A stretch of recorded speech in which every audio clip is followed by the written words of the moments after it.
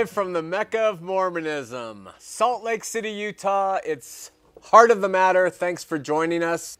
Looking for the right gift for Christmas? Do you want a book that you can give your family that might spice up the Christmas conversation? Try getting Born Again Mormon, Moving Toward Christian Authenticity. Now, I want you to know that we sell that book for $9.99 and with an average cost of $1.76. But we can send it to you free. If you're having financial hardship, no problem. Just go to our website, order the book. You'll see ways to do that, and we'll ship it out to you. It's also available at Christian Gift and Bible in Salt Lake Valley and also Benchmark Books in Salt Lake City. Let's have a word of prayer. Dear God, we thank you for this airtime. We ask your blessings and spirit to be upon the studio and the staff and the operators and the camera people and our tech people. We ask you to be with the listeners and viewers. And Lord, just open up our hearts. Help me to say the things you want me to say in this important message. In Jesus' name, amen. Since our first show, we've had a number of doctrinal discussions about several things. And we're going to talk about a unique one tonight.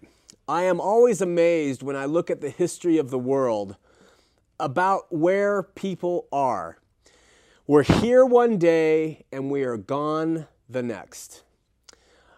Where does everybody go? I don't know if there's been a trillion people, but probably. Where are the trillion people? Where have they spent all the time when they disappear from this earth? When they take their last breath? What happened to the 2,000 plus that died at 9/11? Where are they? Where's my older brother, Jeff? Where did he go? Where's John Lennon? Where's Karl Marx?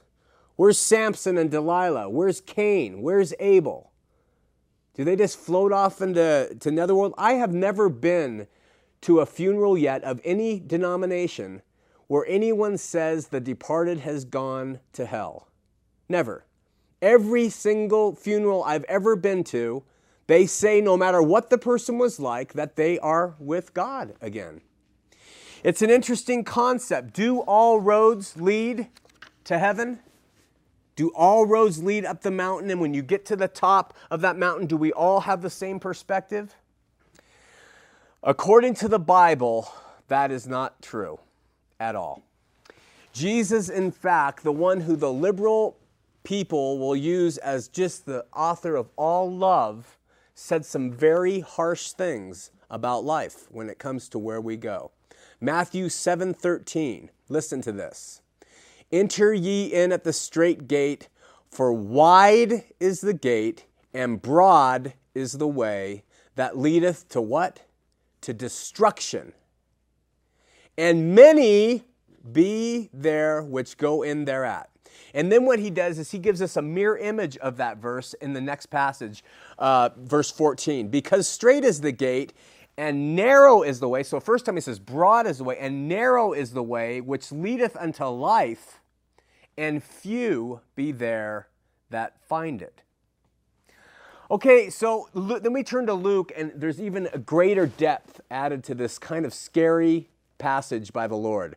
Luke 13:24 says, has the Lord say, strive to enter in at the strait gate, for many, again, many, I say unto you, will seek to enter in and shall not be able. What is at risk here? What is Jesus talking about? In his own words, destruction of people, of the soul, destruction. A place called hell. I'm going to address eternal destruction tonight. I'm going to speak to you about a very non-politically correct word called hell.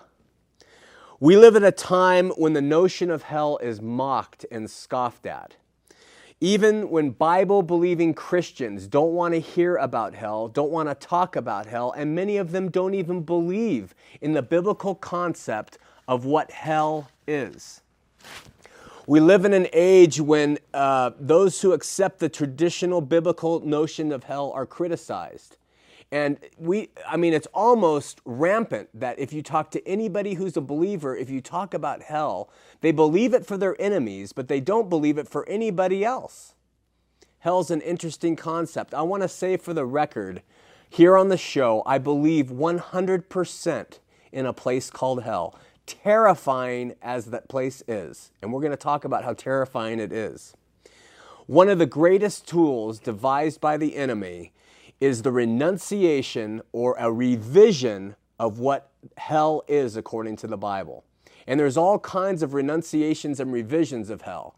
We have all kinds of ideas that are not biblical that make it easier of a concept for us to grasp or accept amongst ourselves. Let's talk about it for a minute. The word hell is derived from the Saxon word Helen, Helan. And it means to cover in an invisible place, to cover up, to hide in an invisible place. In Scripture, there are three words but I'm going to talk about four, but let me give you the three main words that describe hell. Sheol, which is a Hebrew word. The next one is Hades, and the third is Gehenna. All right, the Hebrew word Sheol occurs in the Old Testament 65 times, and it is rendered grave 31 times in the Old Testament. So the Hebrews called the grave Sheol, which is another word for hell, and I'm going to explain that. It literally means to ask and to demand. That is such a strange concept. The Hebrews said Sheol, and what the meaning of that word is to ask and demand, okay? And it also has the connotation of enough is never enough, okay? Now think about that. Enough is never enough. Proverbs 30:15 gives us some idea of what this state is like for enough is never enough. And let me read that to you. The horseleech has two daughters that cry, give, give. There are three things that are never satisfied. Yea, four things that say it is not enough. It is not enough. The grave, another word for Sheol, the barren womb, the earth that is filled not with enough water, and the fire never says it is enough. Okay? In 31 cases in the authorized version of the word, Sheol is rendered as hell. It says hell in the Old Testament. The place of disembodied spirits. In Proverbs 21, the inhabitants of Sheol are called the congregation of the dead. Now we're talking about the Old Testament. Sheol was the congregation of the dead. It is the abode of the wicked, according to Numbers 16. It's a place for the good. Remember that. In Psalm 16, 30, 49, and 86, Sheol is a place for the good of the Old Testament. Job 11 describes Sheol as deep. Job 10 describes it as dark. And Job 17 describes it as having bars. In Numbers 16, it reads that the dead go down to Sheol. So we have some ideas of where the imagery comes that good is up and light is up, and we go down into this place called Sheol. Even the good before Jesus came went down into this place. The Greek word Hades, found in the New Testament, has the same significance as the Old Testament word Sheol. 1 Peter 3 calls it a prison. Matthew 16 says it has gates, and it has bars, and it has locks. Matthew 11 also says that it is downward. All right?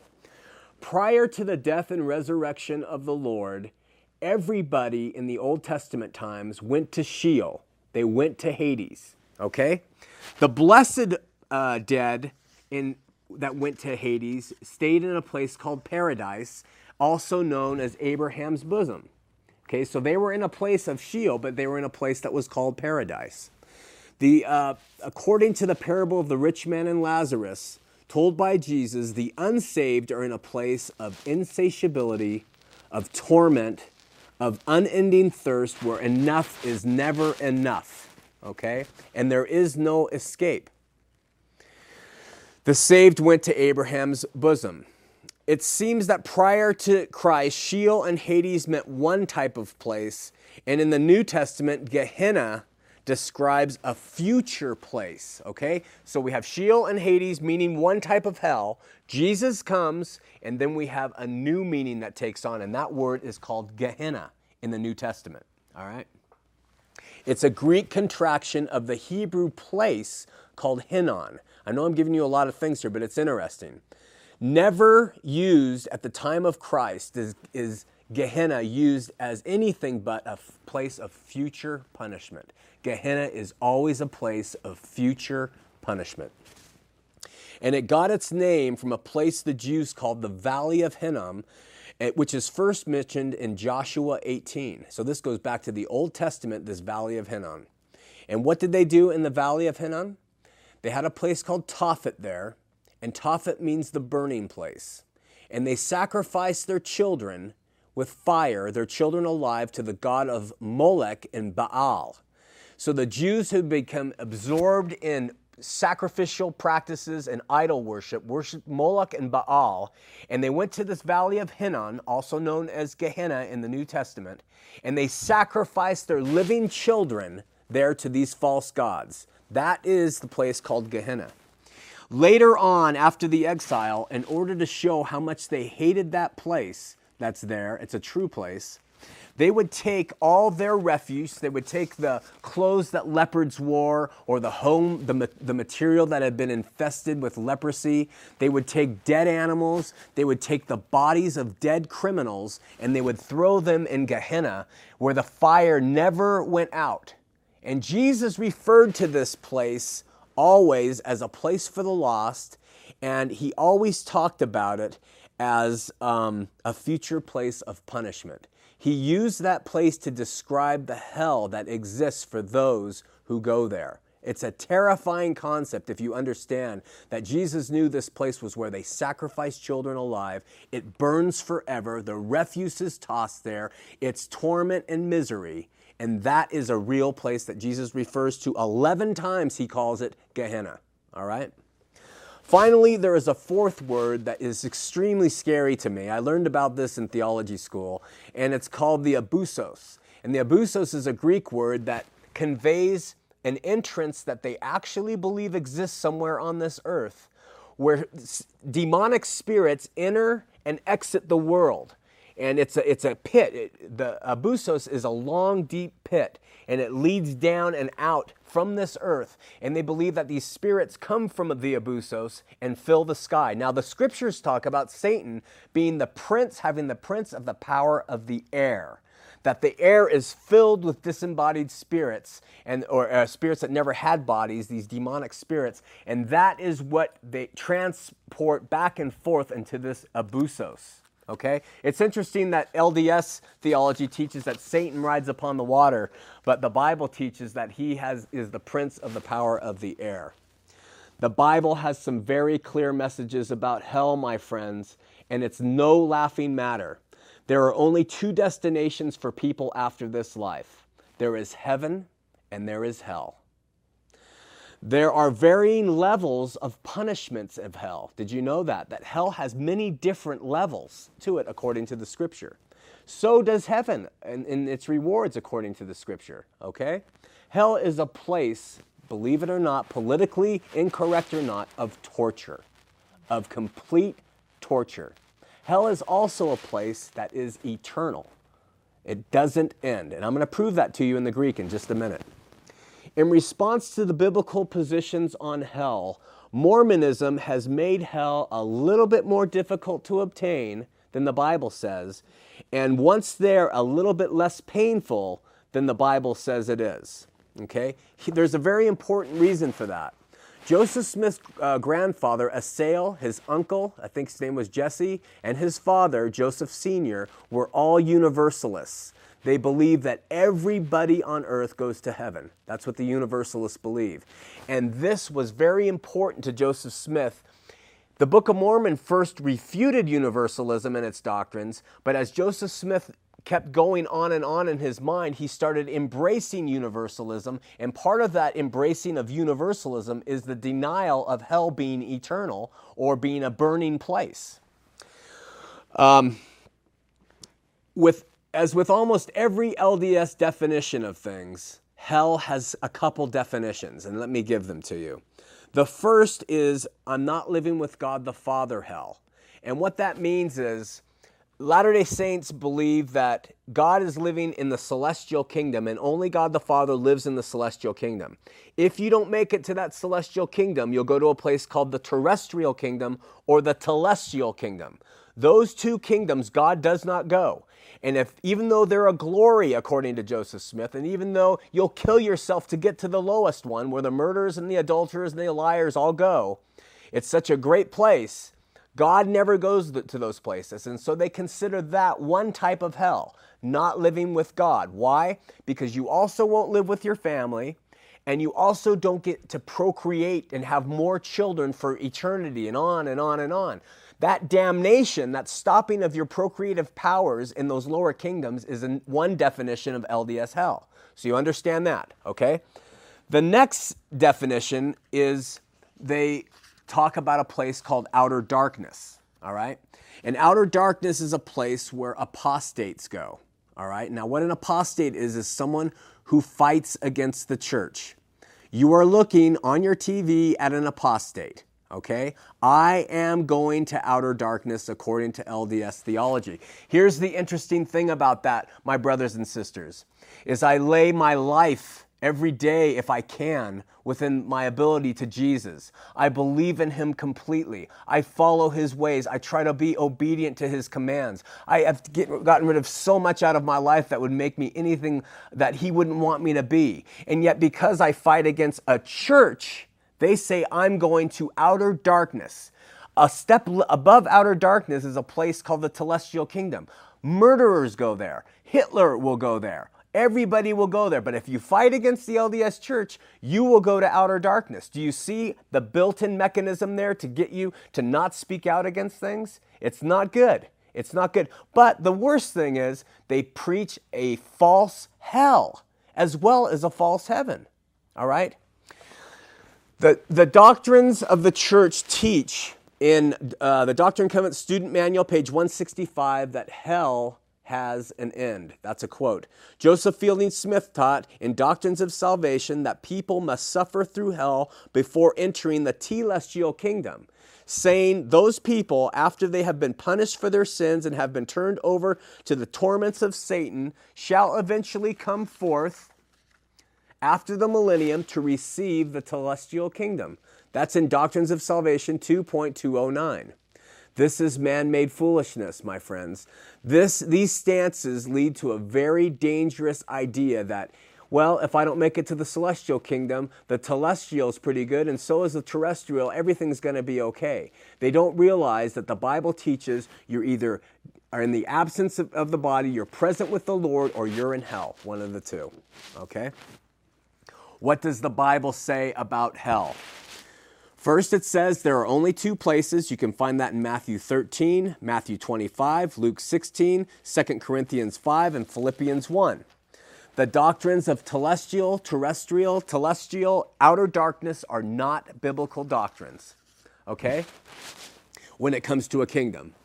Neither is the idea that some people will spend some time in hell and then get out, but more of this in a minute. Second, the Bible teaches that there are degrees in hell. Because of time, I'm not going to go into those, but those degrees can be found in Matthew 10:15. Luke 12 talks about some servants of hell being beaten with a few stripes, others being beaten with a lot of stripes. There are different punishments in hell. Hebrews 10:29 talks about different levels of hell. Revelation 20:11 through 15, the great white throne judgment, which does not have to do with the believers in the body of Christ, talks about different rewards and levels of hell according to the works that people do. Third, hell in the Bible and its punishments are everlasting and eternal. The LDS do not believe this. There's a great argument about that between them and the Christians.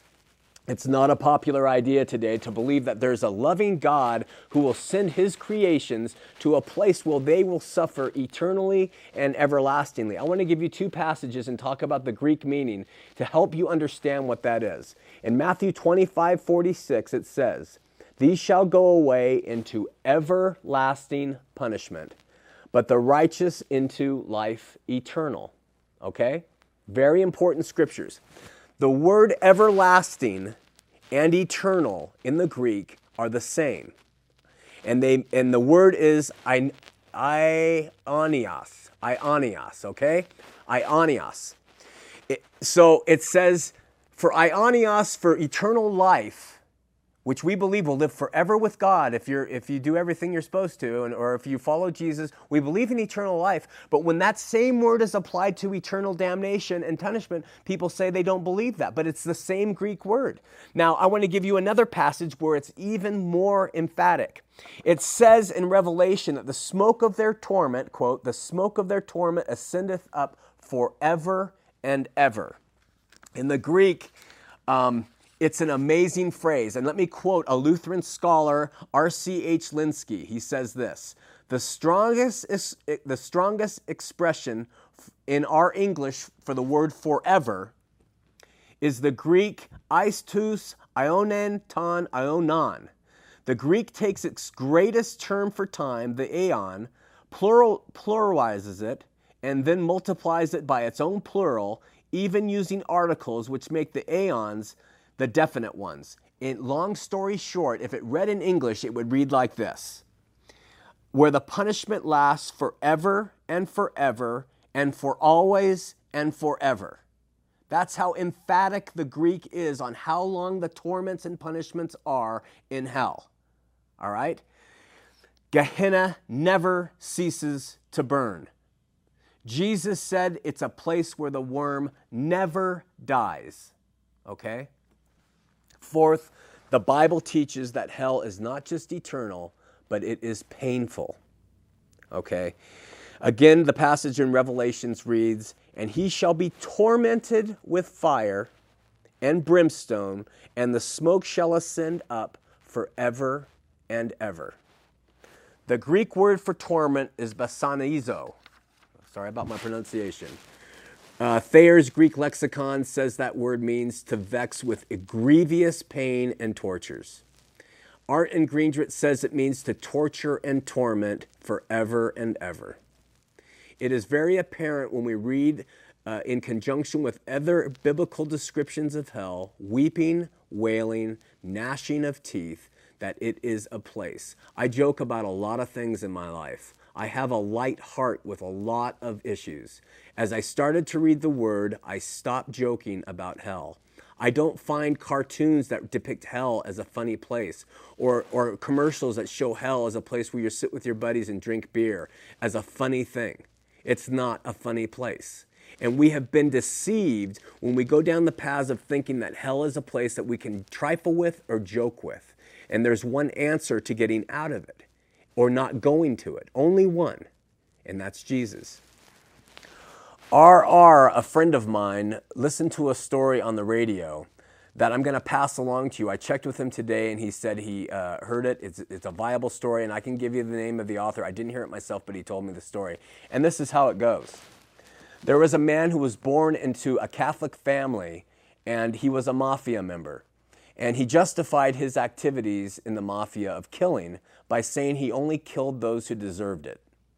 He had taken many people's lives, and one day he was sitting in a restaurant and someone came in, this guy was on the radio, put a gun up to his head and pulled it point blank.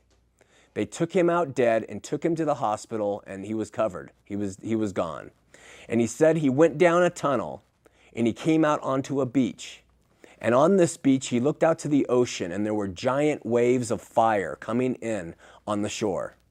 He said he looked up and down the beach, and there were thousands and thousands of people wandering around, moaning and screaming and crying. And he saw a man he had murdered before walk by him.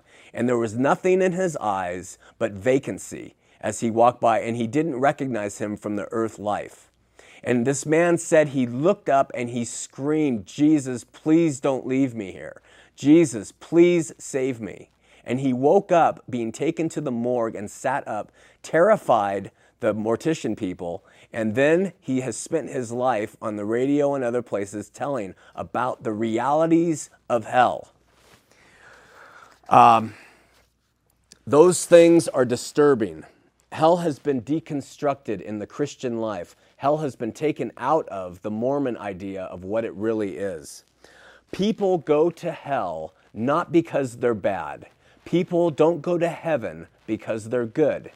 People stay out of hell because they've accepted Jesus into their heart and life and believe him and follow him. People go to heaven because they've accepted Jesus and they believe him and follow him. It's simple as that. It has nothing to do with the actions. When I hear all the logical humanist arguments against hell, I think of one thing. I think of Jesus Christ, and I think of him in the Garden of Gethsemane, and I think of him not wanting to take on the hell of this world. And he looks up to the Father and he says, Father, if there's any other way, can we do it? Let this cup pass from me. And this Father, his own Father, says, there's no other way. And then he not only lets him die and be crucified, he pours his wrath out for our punishment upon his Son to pay for our crimes and sins. This same Father, this holy fire, the scripture calls him, is not going to toy with where you go out of his love. He is not going to say, well, I love them so much, you don't have to go to hell because you rejected my Son. I'm sorry.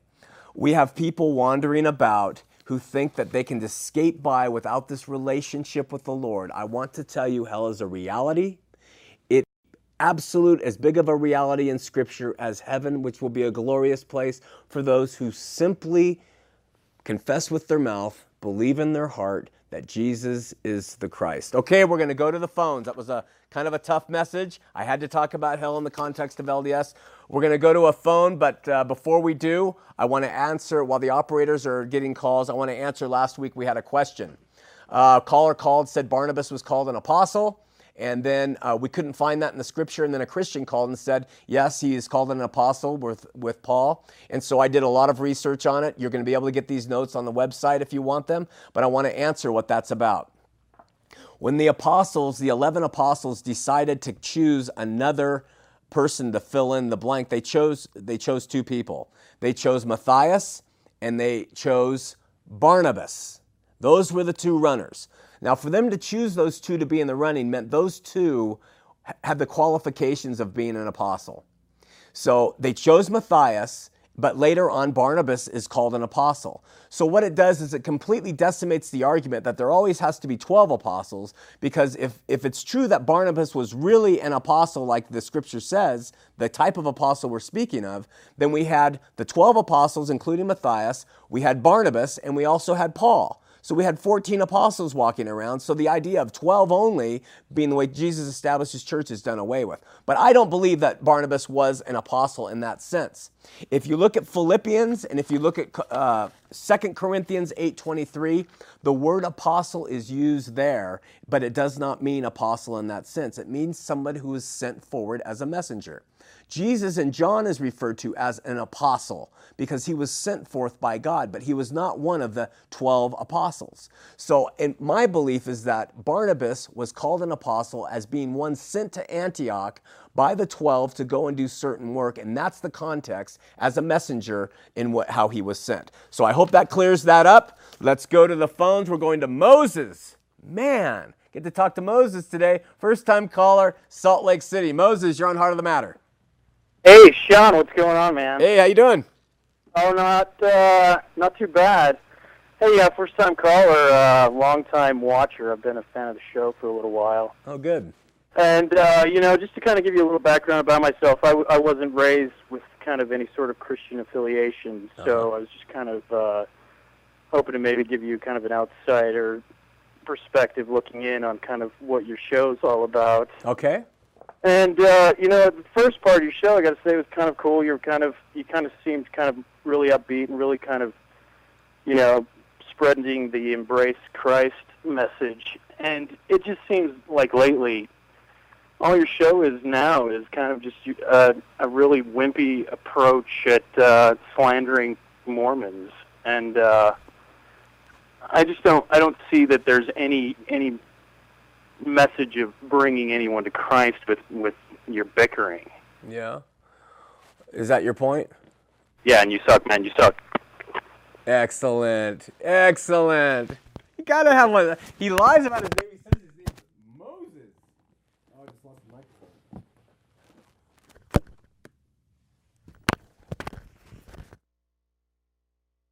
Moses. He lies. He says he's a first-time caller, and then he does that. Oh, now you know why I kind of get a little bitter sometimes. Okay, but I'm going to get rid of the bitterness, and let's go to the next caller, Alan, who says he's a first-time caller from Spanish Fork. Alan, you're on Heart of the Matter. Alan, you got to turn your TV off. Oh, hi, Sean. Hi. Hi, I'm a first-time caller. My wife loves your show, and I love my wife, so I watch. Well put, Alan. She was curious. You mentioned that you're coming down to Orem on December 11th. First, I wanted to find out if that's still on and where you're coming to. It's still on. It's going to be a Heart in the Home, and we. I don't give that out because they have a limited crowd. But I'm not going to be speaking at a church down there until we speak at either the Provo Baptist Church or at Scott McKinney's Christ Evangelical Church, and we'll let you know the dates when that happens. Okay, so the other one's a private one. Yeah, we are speaking at Miracle Rock this Monday, but you heard that announcement. You were talking about the Orem area, right? Right. Yeah. Okay. I was just listening to what you've been talking about tonight so far, and my problem is I see, I know you've talked about your girls and your family and stuff and how much you love them and everything. Can you think of something that they would do where you could send them to hell for eternity? For eternity, anything that your daughters could do at this time that you could send them for eternity to hell? Well, I'm a man, and I have emotions, and they are my children in that way. But, and I am not holy, if they rejected the Savior and they said they will not accept him, I'll tell you this, I could understand God sending him there. But he's supposed to have more love than we can ever comprehend. He also has more justice. Well, yeah, but you have justice for your kids in that too. Yeah. I can't use anthropomorphical terms and personify my feelings for my children, but I can say I can understand God sending any one of my daughters who reject Jesus, because Jesus has done everything for all of us, and if they become so callous and hard to reject him, then I would have to completely agree with that decision. So in essence, I'm saying I would understand perfectly God doing it. As far as me, what could they do on this earth? If they murdered somebody, I mean, what could I do? We are challenged to love and forgive. That is what we're supposed to do as Christians. Right. But God is a God of justice. He's a vengeful fire. If we read the Old Testament, what he's about, he didn't play around. Yeah. So I think in his position, and I really think that this is Sean McCraney speak outside of the Bible, but I think that we send ourselves to hell. I don't think he's sending us anyway. I think it would take my daughter to look at him in the face and say, I don't accept your son even though he's looking right at me. I do not accept him.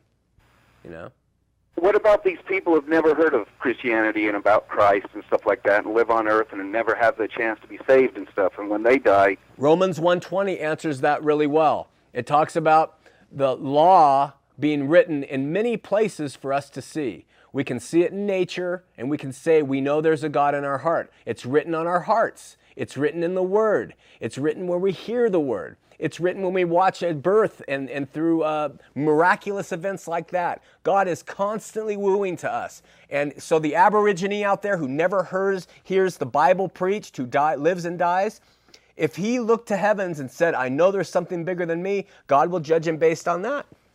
Okay. Yeah. One other quick point. We were watching on the History Channel this last Sunday, and they were talking about the different books that were put into the Bible. Yeah. And the ones that were not put in. And they had different teachings that different apostles did and that did not be put in the Bible when they were deciding which ones to be put in.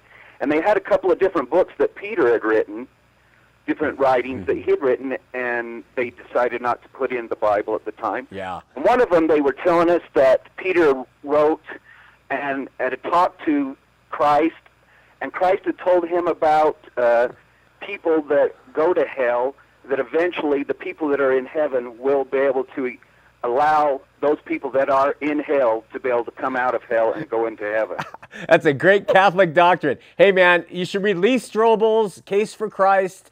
It blows the cred. You got to see these guys who have spent their lives, Harvard graduates, and they examined all those apocryphal and extra biblical things, and those gospels all have so much junk in them that they were definitely not written by Peter. And you just read that book and it will really help you in questions like that. The History Channel is a secular channel that will not take the side of the Bible. It takes humanistic approaches to it. Read Lee Strobel and you'll get some real good evidence for it.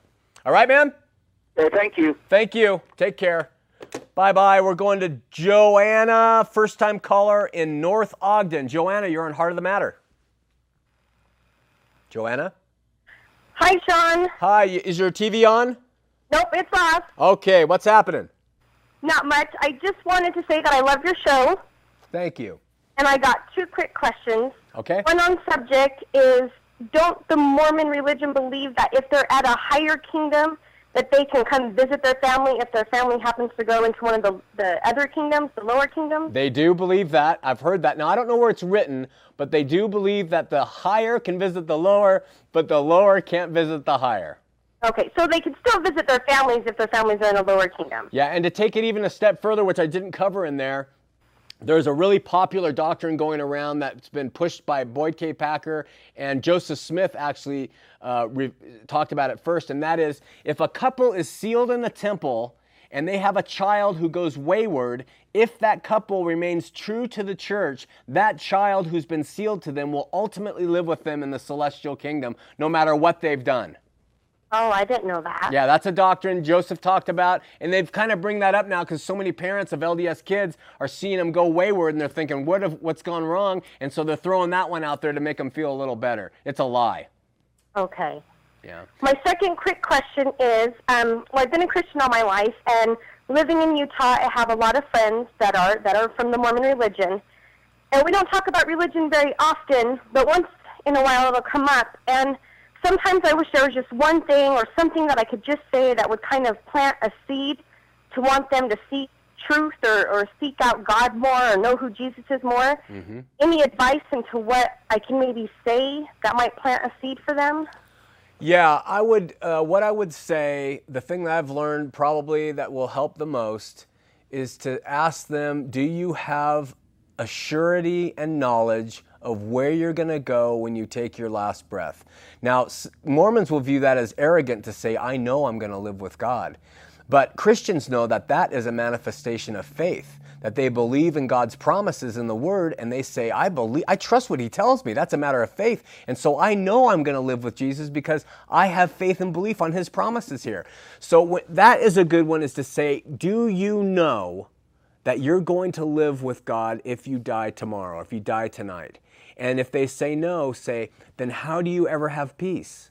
How do you ever have joy? They never have that. And to say, I want you to know that I have a peace and joy that transcends this world. You can have it too. And I'm not telling you to leave your religion. I'm not telling you to do anything else, but you can have it too. And if you ever want to know, talk to me, and then you can lead them to coming to know the Lord through prayer and confessing with their mouth, and let the Lord take over. Wow. That's perfect. That's exactly what I wanted to know. Again, I love your show, and I think you're doing great work. Thanks so much. Thanks, Sean. God bless. Bye-bye. Bye-bye. Okay, we're going to Sarah on line 4 in West Jordan. First-time caller. Sarah, you're on Heart of the Matter. Hey, Sean. Hi. Hey, I was just calling. First of all, I wanted to tell you that I think you're doing a great job, and God bless you for being on the air. And my husband and I have a lot of LDS friends that, we're praying that God will open their eyes and reveal to them the truth. I had actually a comment about last week's show when you were talking about prophets. Okay. And I think a gentleman had called in and said that, everyone's supposed to pray about it, whatever the prophet says, and make sure that they agree or something to that extent. And I've had numerous, LDS people say to me the saying, when the prophet speaks, the thinking's been done. Right. Is that something that is taught? Yeah. It's been taught. Ezra Taft Benson alluded to that in his 14 points of true prophet or following the prophet.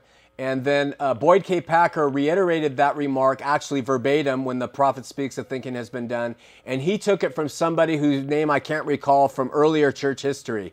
So yes, they will say pray about what the prophet says, and they will say that, but they'll also say when the prophet speaks, the thinking has been done. So in other words, pray all you want, search all you want, but if you differ, don't say a word. Exactly. Yeah. Exactly. And then I just had another comment. I think that, they're always saying that they're the only true church, the one true church, and everyone else is wrong, and, what we believe is wrong, and what, the Catholics believe is wrong, what this is, because they're the one only true church. But yet if anyone tries to say anything that is, contradicts what they believe in their own church, you can take the Book of Mormon and and then what a prophet says, and they completely contradict each other, then we're bashing them. Yeah. And so those are my only comments. Sarah, that's a really good point, because like this show, you could probably imagine how many calls and emails we get that you're just bashing, you're just picking on the churches. But they do like you've said, they do the very same thing in their stance against all religions being false. Exactly. And I've even had missionaries, come to my door, and I had some stop me in a grocery lot or parking lot, and, just went on and on, arguing with me about what I believe. And and I'm thinking, you believe what you want to believe, I'll believe what mine, but don't make me feel like I'm believing the wrong thing if you won't listen to what I have to say also. So. Yeah. Great call, Sarah. Thank you so much. Thanks. Okay. Keep up the good work. Thanks. Bye-bye. Bye. All right, Andrew, first-time caller from Provo. Andrew, you're on Heart of the Matter. Yes, I was wondering if you had heard of an organization here by the name of Farms and what your opinion was of them. I have heard of Farms, and I have to be completely honest. What I've read from them is not very impressive. I think that they use spin, and I think that there's a problem in dealing sometimes, in my opinion, with certain topics with the LDS, because they'll spin so far out that you're way out here, and really it totally takes you away from the point, which is, are you saved by grace? The basics. Is the Bible the inerrant word of God? Those simple things you get taken away by with Farms, and all they're spinning on, DNA and the Book of Mormon and things like that. Well, I also understand that they do reviews of books about Mormonism, including anti-Mormon books. Huh. Have they reviewed Born Again Mormon Moving Toward Christian Authenticity? I have no idea. Well, Farms, pick it up. It's a good one. And check it out and see what you think. I know they did a very bad review on a book that whose author I love, who is a very Christian man. He's LDS. Grant Palmer wrote an insider's view of Mormon origins. And the things that have been said about him and his book, I believe, were terribly unfair. And they were exactly what I just said. They spin way off the topic, and they just don't stick to the things that the author talked about. So I just don't appreciate Farms very much. I think there's a lot of goats in Farms. Okay, well, thank you for your comments. All right, man, thanks. We'll talk to you later. Bye. We're going to Sam on line 3, first-time caller. Sam, you're on Heart of the Matter. Sam. Hi, I was wondering if how to witness to your Mormon friends. Well, how old are you, Sam? What? How old are you? I'm 8. You're 8? Yeah. Well, that's a great age. Are you a Christian? Yeah. Yeah. And have you been baptized yet or no? No. No, haven't been baptized. And do you go to church a lot on Sunday? I go on Saturday. Are you a Seventh-day Adventist, or just Saturdays when you go? What? Do you just go on Saturday, or is that part of your religion? I can go on Sunday or Saturday. Oh, okay. Sam, probably the best way to witness to your LDS friends is to just love them and talk about Jesus with them and share what Jesus means to you. Invite them to come to church. You may have some who won't be allowed to, but you might have others who can. And just be a good example now and throughout the rest of your life, Sam. that's going to get more as you share Jesus with them and you show them by your life that you have the joy of God in you. That's going to help you a lot more than probably any arguing that I do on the show. Sam, I want you to know something. Our show has a very specific purpose, and it is to teach people Mormonism and Christianity and to really get them armed in their discussions. But when I talk with my friends who are LDS, I'm not as fiery, and I don't talk about all this stuff. I talk about Jesus. Does that help? Yeah. All right, Sam, thanks for watching. Okay, bye. Bye-bye. Thanks. That was a great call. I love kids, man. They rule. I wish I could hang out with them more. All right, we're going to line 2, Chris, first-time caller in Salt Lake City. Chris, you're on Heart of the Matter. Hi, this is Craig. Oh, Craig, I'm sorry. How you doing? I'm doing good. Hey, you've got a huge subject to cover tonight in an hour. Yeah, I know. Heaven and hell. Yeah. And I'm a little confused, and I've always wondered that when you die, do you instantly go to heaven or hell, or how does that play into Judgment Day? Oh, that's a good question. That's a really good question. You know what? Okay, and again, a difficult question to cover in a 3-minute response or 1-minute response, but let me give my best, okay?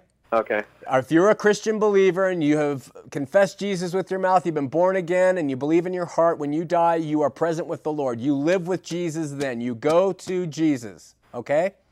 If you're not a believer, you go to hell. That is what the Bible talks about. All right? Now, as far as like Revelation 20, where death and hell give up their dead, and they stand before the great white throne and are judged according to their works, and a book is open and another book is open. All that is talking about people who went through the, what is it? Oh, now I've lost a word. Well, let me step back and maybe it will come to me. Christians, if you're a believer now, and you're going to be judged at the Bema seat of Christ. You're not going to be judged at the great white throne.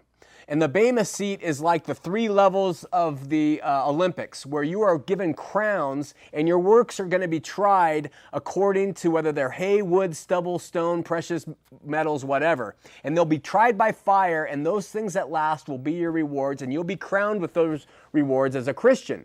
But the great white throne judgment are for those who go through the tribulation, whether they accept the mark or not. They're those who are in hell, and they will be judged according to their works and then given a place in hell according to, if they're not written in the Lamb's Book of Life, they will be put in hell according to the level of their deeds. That's why we talked about there being different levels of hell, some with a few stripes and some with a lot.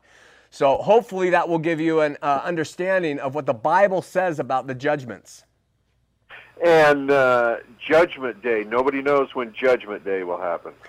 Well, like I said, there's 2. When the bride of Christ is taken, which is going to be the rapture, and the body of Christ is taken up, there is a judgment there because you're taken. If you're not taken, you've been judged as either being a Christian or not. So there's a judgment there. And there's a bunch of different ones, but the great white throne will be the last one where Satan and his angels are cast into that fiery eternal pit, and I imagine others too, and then that will be the final one. And you want to hear a sad addendum to all that? Yeah, sure. The scriptures say, and I can't tell you the reference, I can find it, that those who go on to live with God won't remember those who aren't there. That's pretty heavy. That is. So the Mormons, they believe that you can get into heaven or go to hell because of deeds, and these deeds are spelled out in the Book of Mormon. Is that it? Not necessarily in the Book of Mormon, but the deeds are kind of spelled out in the Doctrine and Covenants about what kingdom you'll get based on your works and your actions. And my last question, and I don't mean to be cute here, but I've always wondered, where is heaven and where is hell? Well, hell we know is below, but I don't know where. There's all kinds of conjecture. And heaven is above, and I don't know where. It's not cute. It's a good question. I don't. Someone who's really a theologian would be able to, might give you more insight. I don't know where. But you know what? The dimensions of heaven are given in the Bible, which are really interesting, and they correspond to the tabernacle and how it was constructed, and its cubits, and its weight, and its length and its height, and why they put cherubs on the one side of the cloth to shine down. There's a whole science or theology about that, which is very interesting, but my memory and time won't allow me to share it. Hey, I sure appreciate your answer. Thank you so much. All right, God bless. Thanks for calling. Bye. Bye-bye. All right, we are going to Michael from Salt Lake City. Michael, you're on Heart of the Matter. Got to turn that TV off. Okay, I got it off. All right, Michael. How's it going? Going well. What's going on? I just wanted to ask you, because I've always believed in Jesus Christ, but I've never totally given my life to Christ. Yeah. But I have two brothers that I know that they're not going to heaven, and I just want to know how can I deal with that now in this world? And if I do give my life to Christ, is there some way that I can stop the pain inside of me from hurting, from knowing where they are? Wow, that's a heavy question. I think part of turning your life to Christ and then knowing family members aren't, make believers who are the salt of the earth, and that salt of the earth meaning they preserve this earth from the decay that would go on if they weren't here. And so God steps back from visiting because of the salt of the earth preserves the goodness amongst the decay. And I hope that when you turn your life to Christ, you contribute to being the salt of the earth, to preserve this world, to last longer, and to give time for those brothers through seeing you change as a man to come around and accept him and embrace him. And miracles happen in people's lives. When you look at a brother and you think there is no way in the world those guys will change, they sometimes do. How do you deal with it if your real brothers have already died? My real brother did die. Yes.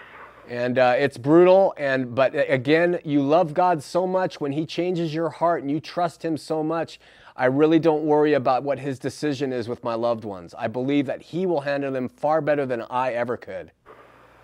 Okay. Does that help? What you just said a few minutes ago, that when you reach God, if you do get to go with Christ, that you will forget about the things before. Yeah. Is that in the Bible? It is, and I'm going to get that reference for you, and I'll share it next week at the opening of the show because I can't remember, and it's unfair for me to do that, but I will get it for you, and I'll share it. Okay, I just want to let you know, man, I think you're doing a great job, and you know, I know a lot of people that probably didn't believe are starting to think a little bit different. Thanks, Michael. Thanks so much. I really appreciate that. God bless you. God bless you. Bye-bye. Bye-bye. All right, we're going to Sharon and Sandy on line 3. Sharon, you're on Heart of the Matter. Hi, Sean. Hi. Hi. My question is, as a born-again Mormon myself, I'm finding it hard to witness to relatives and friends and loved ones because the Mormon view of the afterlife is actually a more attractive thing to believe in. Yeah. Mormonism as a theology, a seamless theology, is very appealing to the soul. And so they look at it and say, why would I go to not knowing something completely when I have the full description of it here with Mormonism? That's part and parcel of the problem, is they provide answers that are just not given. And so you are dealing with a very tough subject. And that's why knowing the Word and prayer and trusting in God is going to be your only resource into helping them see. Okay, well, thank you very much. I'm sorry, it's kind of a vague answer, but that's the best I got.